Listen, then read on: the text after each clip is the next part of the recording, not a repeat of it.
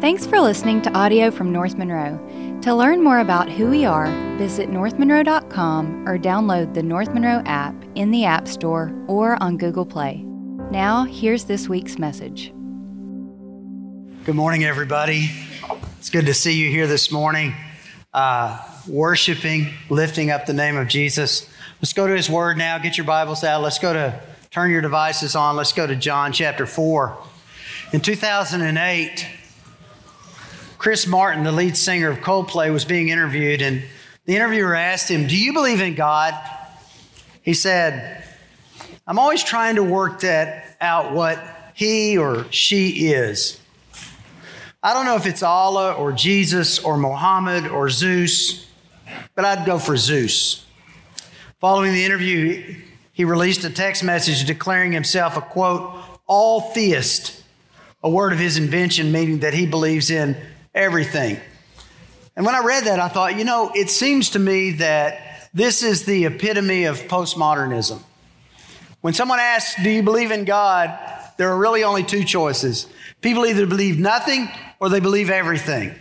Which, if you think about it, if you believe everything, then do you really believe anything? I mean, that's kind of more like believing nothing.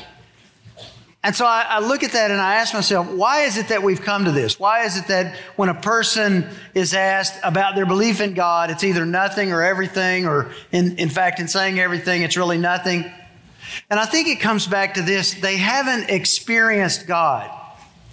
Because when you haven't experienced God, you don't know what to believe. And so you believe nothing, you believe everything, you believe anything. It really doesn't matter. But when you've experienced God, you know exactly who to believe. In fact, you can't help but believe.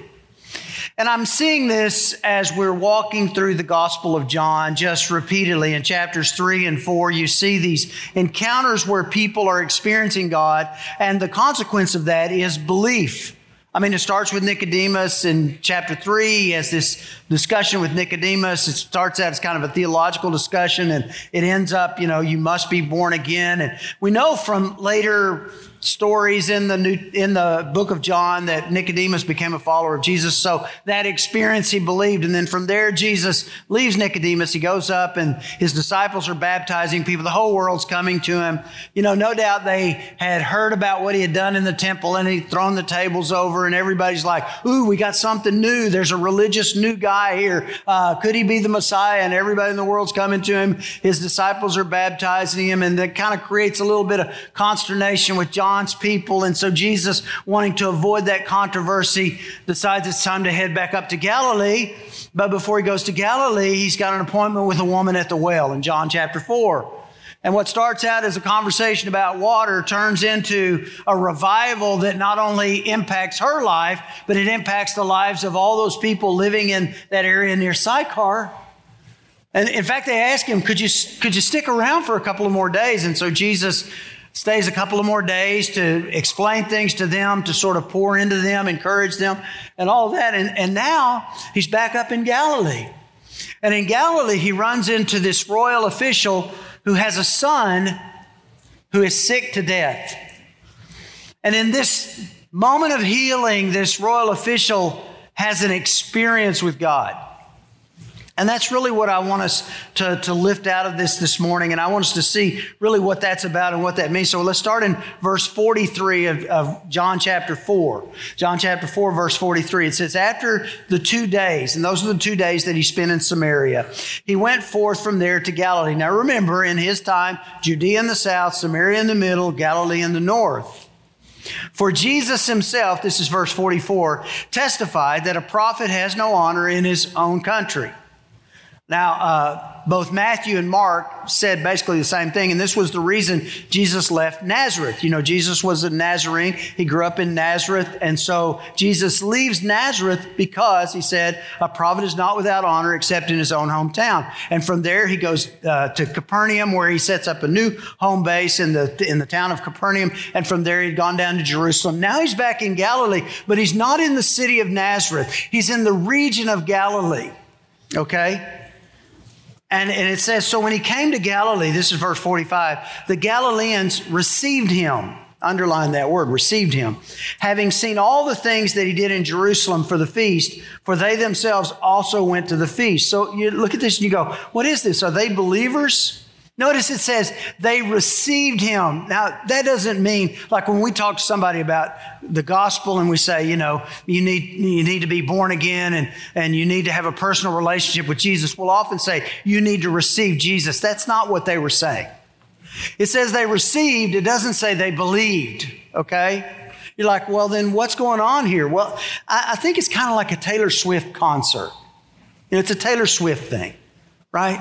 They tell me that Taylor Swift's current concert tour is about to break or has broken $1 billion. And I scratch my head and go, I don't get it.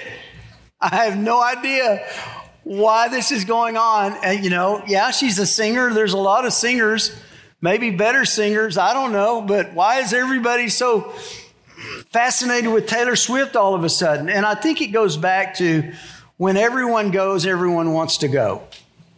The best way to get a person to want to do something is tell them they can't. So when the tickets are scarce, everybo's got to have one. And so maybe that's what was going on. I think that's what was going on in Galilee. Jesus was the next big thing, so everybody wants a ticket. So verse 46, therefore he came again to Cana of Galilee, which is another little town in Galilee, where he had made the water to wine. If we remember that story early on in John, he turned the water to wine. And there was a royal official whose son was sick at Capernaum. So to set the scene, Jesus is in Cana. That's where he turned the water to wine, right? The crowds have followed him because the crowds, it's a whole kind of, I got to see what everybody else wants to see kind of thing. And so they're all there just to see the show, right? And then this royal official shows up with a real issue. His son is sick in Capernaum. Now, Capernaum was about 20 miles from Cana. So you got it, two locations. They're in Cana, his son's back in Capernaum, and he's sick in Capernaum. And so this guy isn't like the Swifties. He's not a Justin Bieber believer. Justin Bieber, not Beaver. He's not a believer. It's a real dude with a real issue, right? And his issue is so extreme that Jesus is really his last hope. Verse 47, when he heard that Jesus had come out of Judea into Galilee, he went to him and was imploring him, and that's begging him, to come down and heal his son, for he was at the point of death. And I thought a lot about this. A lot of Jesus' miraculous signs involved healing. You ever wonder why? Why were the miracles, why did they tend to relate to healing? Because if I was Jesus and I was in this place, I would sort of violate nature. That would be my thing.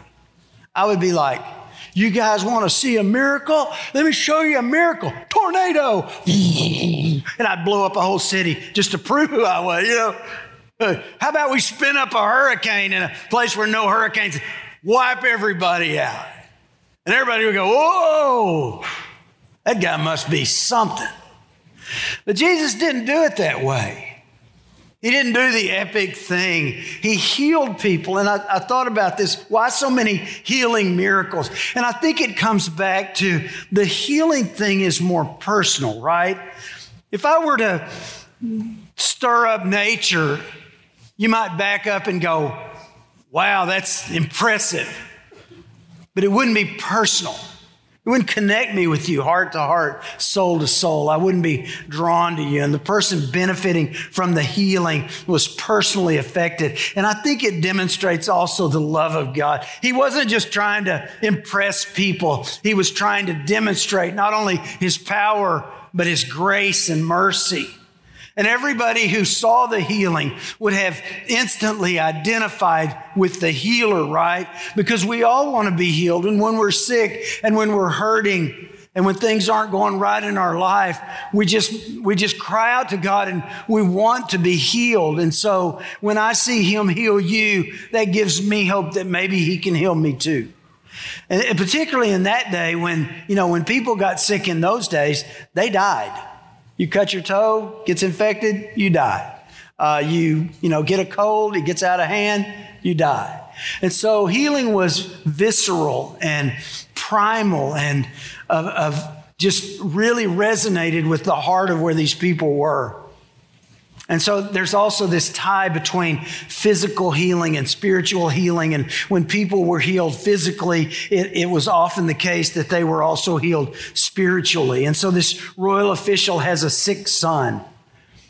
And that word royal means kingly. Literally, it's translated king's man. And he could have either been a member of the royal family or he could have been an official or some minister within the family. And you know, there were members of Herod's retinue in the early church.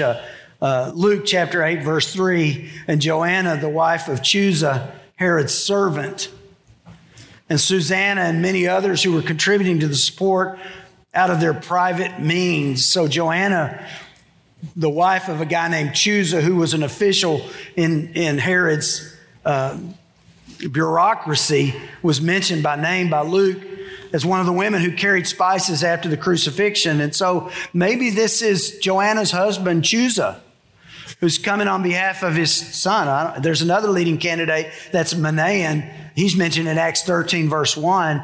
Now there were at Antioch in the church that was there prophets and teachers, Barnabas and Simeon, who was also called Niger, and Lucius of Cyrene, and Manaen, who had been brought up with Herod the Tetrarch. Do you see that? And Saul. We don't know who it was. It could have been one of those two guys, could have been somebody else. But the bottom line is, this is an important man. He's a royal official. And yet he is so desperate that he has swallowed his pride. And he's come to Jesus begging for him to heal his son. Verse 48, so Jesus said to him, unless you people see signs and wonders, you simply will not believe.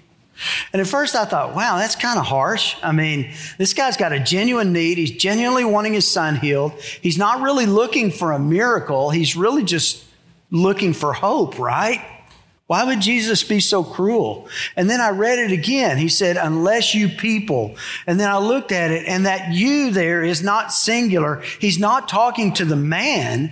He's talking to the crowd. Unless you people, that word is y'all.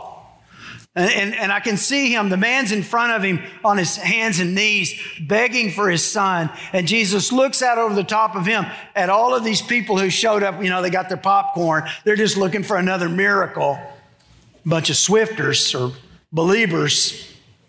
It's the next big thing. And he says, you know, you people, unless you see signs and wonders, you just won't believe. And the father was too desperate for all that. He didn't care about all that. He wasn't there for a sideshow. He was there for a very intimate, personal reason. You know, there's something about that. You know, sometimes in churches it can just become like a dog and pony show. But there are people who desperately need God, who are crying out to him. The royal official said to him, sir. That word sir is kurios. It means Lord. Lord, come down before my child dies. And that word child is interesting there. It's padios. It's where we get the word pediatric. He doesn't say child. The normal word for child is teknon, child. It's a more intimate word. It's the word my baby, my baby. Lord, please come before my baby dies. And so he's begging him. And then look at what Jesus said. Jesus said to him, go, your son, huios, your son lives. Present active, indicative, ongoing. Your son is living. He was dying, but now he's living. And I looked at that again and I thought, isn't that interesting? The word the dad used was paidion, pediatric, my baby. It's in the neuter form. It's not masculine or feminine.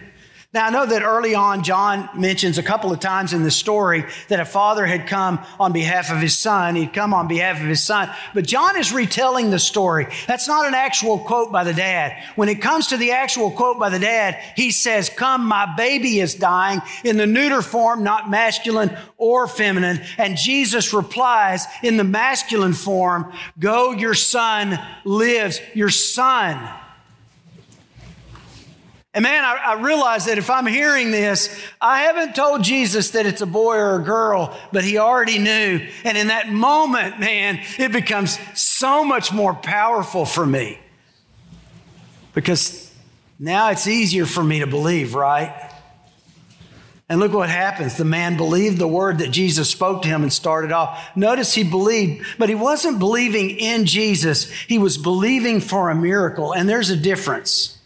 This is the belief of a drowning man. He has no choice but to believe. Jesus is his only hope. I mean, I'd believe in flying pink dragons if I thought it would bring my son back to life. Whatever you say, I'm going to believe you because I have no hope. I have to believe. And so I'm believing for a miracle, but I'm not really believing in Jesus.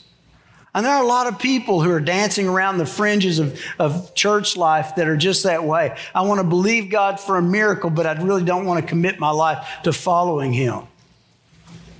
And notice that this boy is 20 miles away. It would be the next day before this dad even found out if what Jesus said was true. How'd you like to take that walk home? The whole time you're worried and wondering and you're trying to hang on to belief, and all you've heard about Jesus is he's the one that can possibly do this. And I've told him I believe and I'm trying to believe. God, help me in my unbelief. And it would be a whole nother day. I thought it was interesting too that the whole crowd got kind of cheated out of a miracle, right? They had come to Cana where the water had been turned to wine and they were ready to see a big miracle. But the miracle occurred 20 miles away. And they never got to kind of see it. They just saw the interaction between Jesus and this royal official, but they didn't see the boy get up out of his bed, which I think was kind of cool. I think maybe Jesus did that on purpose. But I'm with this dad and I'm walking home with him and I'm struggling because, he could only believe in hope. But then watch what happens. As he was going down, his slaves met him saying that his son was living.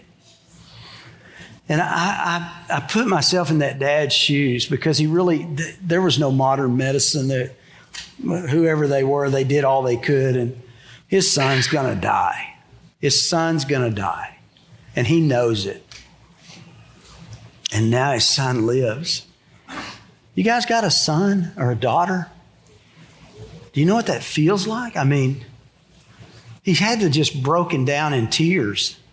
He inquired of them the hour when he began to get better. Then they said to him, yesterday at the 7th hour, notice it's yesterday. It's taken him a whole day and night. Yesterday at the 7th hour, the fever left him. So the father knew that it was at that hour in which Jesus said to him, your son lives. Now watch what happens, because it says it again. And he himself believed, and his whole household. This time he's not believing for a miracle. He's believing in the name of Jesus, and his whole household was radically changed. It went from believing for a miracle to the miracle of belief. Why? What happened? This man experienced God. In that moment, he experienced God. He went to Jesus, a miracle worker, hoping for a miracle, but he came away realizing Jesus was who he said he was. And that's what it comes down to. So what do we take away from this? Let me give you two ideas that we can kind of unpack and we can kind of haul home, and maybe it'll have an impact over how you view your life in connection with who God is. I think the first is the obvious one. Jesus can do the impossible. I think that was the point. The guy got his son back, and that's awesome, and that was incredible. But that wasn't the main point of this. Jesus is the focus of this story, and it's not so much he's telling us about the man as he's telling us about himself, right? And he was demonstrating who he was. He has the power over life, death, sickness, and hell. And that's why the Bible doesn't call this a miracle. Did you notice that? It doesn't call it a healing miracle. Jesus didn't have healing miracle services. He didn't have net-breaking, boat-sinking miracle services. Everybody come, fill the stadium. Look what the Bible called it. It called it a sign. Verse 54. This is, again, a second sign that Jesus performed when he came out of Judea into Galilee. You know what's a sign do? A sign tells us where something is, right? Like, the older I get, the more important bathroom signs are, you know. Where's the next bathroom? Warren likes to say, I used to look for places to preach. Now I just look for places to go to the bathroom. You know, and that just happens as you age. We're looking for a sign, right? And so sometimes the sign is a pointer, and I'm like, where am I? How do I get there? I need a sign. But signs also describe something. They tell us something we need to know. And I think both of these ideas are in play in this. This sign is telling us who Jesus is, and it's pointing us to him as our source of salvation. It's saying he's powerful enough to deal with your situation right now. And I want you to hear that. He's powerful. He can do the impossible. He's powerful enough to deal with your situation right now. Your situation may include the need for healing. And it's perfectly appropriate to pray for that. I remember when I first came into the church, there was this guy that had cancer. And he told the church, don't pray for my healing. And I was like, that seems really spiritual, you know. But then I realized the Bible doesn't say that. It's like, well, you know, pray in God's will. Whatever your will is, that's what I'll accept. Look, I start with that. I lead with that. Hey, God, whatever your will is, I'm good with and I'm down with, and I'm gonna accept and embrace and see your truth in that. But your word says in Philippians 4, be anxious for nothing, but in everything with prayer and supplication with thanksgiving. Now listen to this part. Let your request be made known. And if I'm sick, please pray that I'll be healed. And I'll pray for you. It's okay to pray for a miracle, and some of you need that miracle right now. And let us know, and we will join you in prayer. You may need a financial miracle. You may be praying for a son or a daughter or a relationship, a marriage, or whatever it is, and you need a miracle. And I want to tell you, Jesus can do the impossible. And I've seen it happen time and time again. He can do the impossible. And I believe he's working miracles in these days. He does the impossible. But be careful, because the point was never the miracle. The point is always the experience. Which is the second point. The power is in the experience, not the miracle. You see, anytime God would act on behalf of someone, his broader purpose is to create an experience that leads to greater belief. Barclay said this, the only real argument for Christianity is a Christian experience. It's all about the experience. We're back to what I said a couple of weeks ago. Taste of the Lord and know that he's good. And I told this story about this pastor eating an apple and asking another guy, do you know what that tastes like? Because if you haven't tasted it, you haven't experienced it, you don't know who it is, and you don't know what to believe. That's why it's all about the experience, right? When Jesus told us to go out and make disciples in Matthew 28, 19 and 20, he came back around in Acts chapter 1, verse 8, and he told us how. He said, you'll receive power when the Holy Spirit has come upon you, and you shall be my, do y'all know what the word is? Witness. What's a witness do? A witness testifies to his own experience. And so when I share my experience with God, with you, my experience resonates in your heart, and you have an experience with God. You feel it? But it's always about the experience. I think this is why Jesus said to the crowd, unless you people see signs and wonders, you simply will not believe, because they were so caught up in the miraculous that they missed the experience. You know, it's possible to go to one of these big events and to sit around and watch what might or might not be perceived as a miracle and never be affected by it and never experience it, because you're in the audience, you're not down in the arena. There's two problems with miracles. You ready? The first is miracles addict us to miracles. I've heard people talk about daily miracles and everyday miracles. And, you know, you need your everyday miracle. Look, miracles don't happen every day. If miracles happen every day, they would be called normals. If it happens all the time, it's normal. If it happens supernaturally in a way that nobody ever expected or could have ever happened, it's called a miracle. And if you make the miracle the thing, then you're always going to look for another miracle. Phil Yancey put me onto this years ago. Listen to what he wrote. He said, the Israelites, though exposed to the bright, unshaded light of God's presence, were as fickle a people as have ever lived. 10 different times on the melancholy, pathless plains of the Sinai, they rose up against God. Even at the very border of the promised land, with all its bounty stretching out before them, they were still keening on the, quote, good old days of slavery in Egypt. These dismal results may provide insight into why God does not intervene more directly today. Some Christians long for a world well stocked with miracles and spectacular signs of God's presence. I hear wistful sermons on the parting of the Red Sea and the 10 plagues and the daily manna in the wilderness, as if the speakers yearn for God to unleash his power like that today. But the follow-the-dots journey of the Israelites should give us pause. And here's the part I wanted you to hear. Would a burst of miracles nourish faith? Not the kind of faith that God seems interested in, evidently.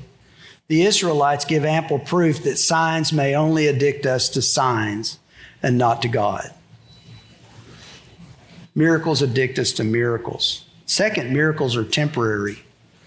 You know that little boy that Jesus healed, that royal official's son?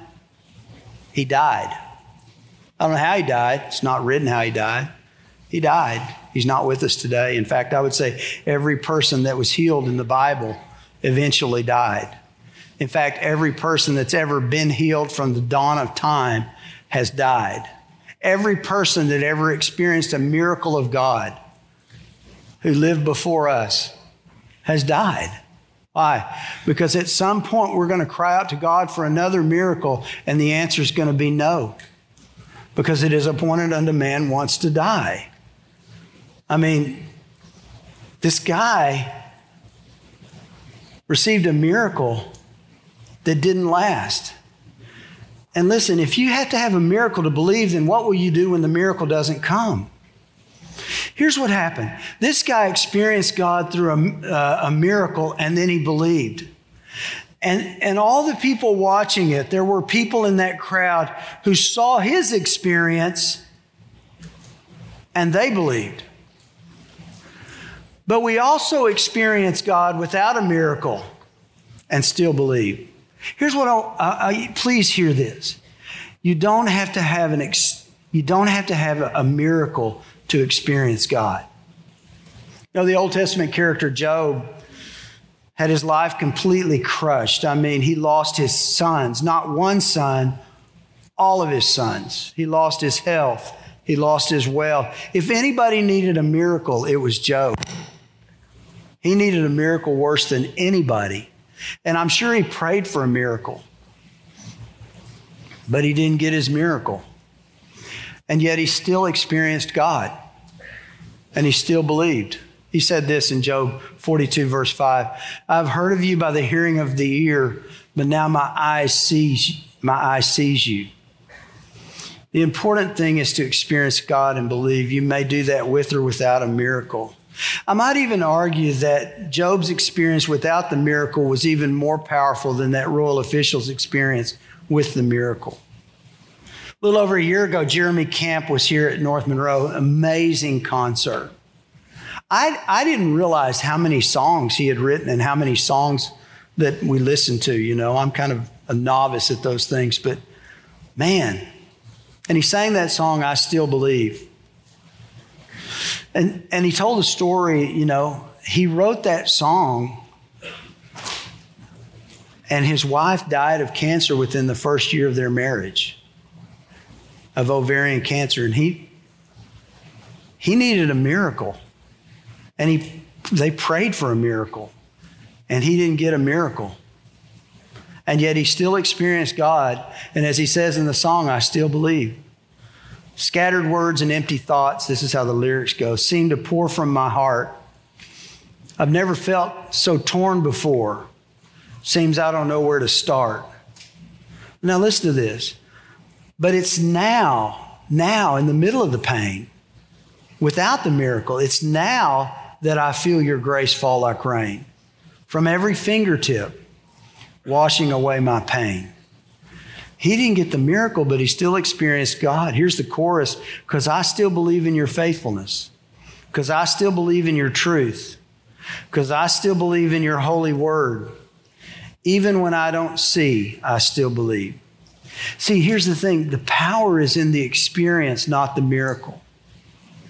Maybe you're here today and you need a miracle. You know what? Let's pray for your miracle. I want to pray that whatever your miracle need is, I'm going to pray that you get that miracle. And I know that God is all powerful and he can do what we can never do. So let's pray for it. Jesus is a miracle worker. But my prayer is that whether you get your miracle or not, you experience God and believe. You see, if you don't experience God, then you don't know what to believe. And if you don't know what to believe, you'll believe nothing or you'll believe everything. And of course, to believe everything is to believe anything, which is to believe nothing, right? But if you experience God, you'll know what to believe. In fact, not only will you know what to believe, but you won't be able to help but believe. And so the most important thing is to experience God. So I'll pray for your miracle, but I want to pray even more importantly that you would experience God, whether you get your miracle or not. Would you pray with me right now? Heavenly Father, your word says that you are all powerful. Jesus could do what was impossible. He healed that little boy from 20 miles away. He didn't use a prayer cloth or do some dramatic event. He just spoke the word and that boy was healed. Father, there are people here today who need a miracle. Their marriage needs a miracle. Their health may need a miracle.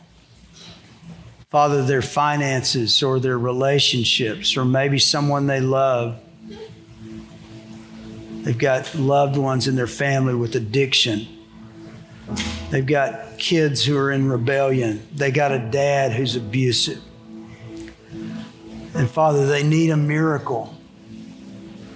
And I pray you would give them that miracle. Not so that they would become addicted to miracles, but so that they would become addicted to you. They would experience you. And through that experience, believe. But Father, whether you give us those miracles or not, God, we want to experience you. We want to experience you when you rescue us from the pain, and we want to experience you as we walk through the pain. Because when we experience you, we know what to believe. And we can't help but believe. And so, Father, I pray those who struggle with unbelief, that they would experience you. In Jesus' name, amen. Our hope is that this message has encouraged you to seek Christ in your own life and make him known wherever you are. If you enjoyed the podcast, please subscribe on Spotify and Apple Podcasts and share it with a friend. Thanks for listening. We'll be back next week.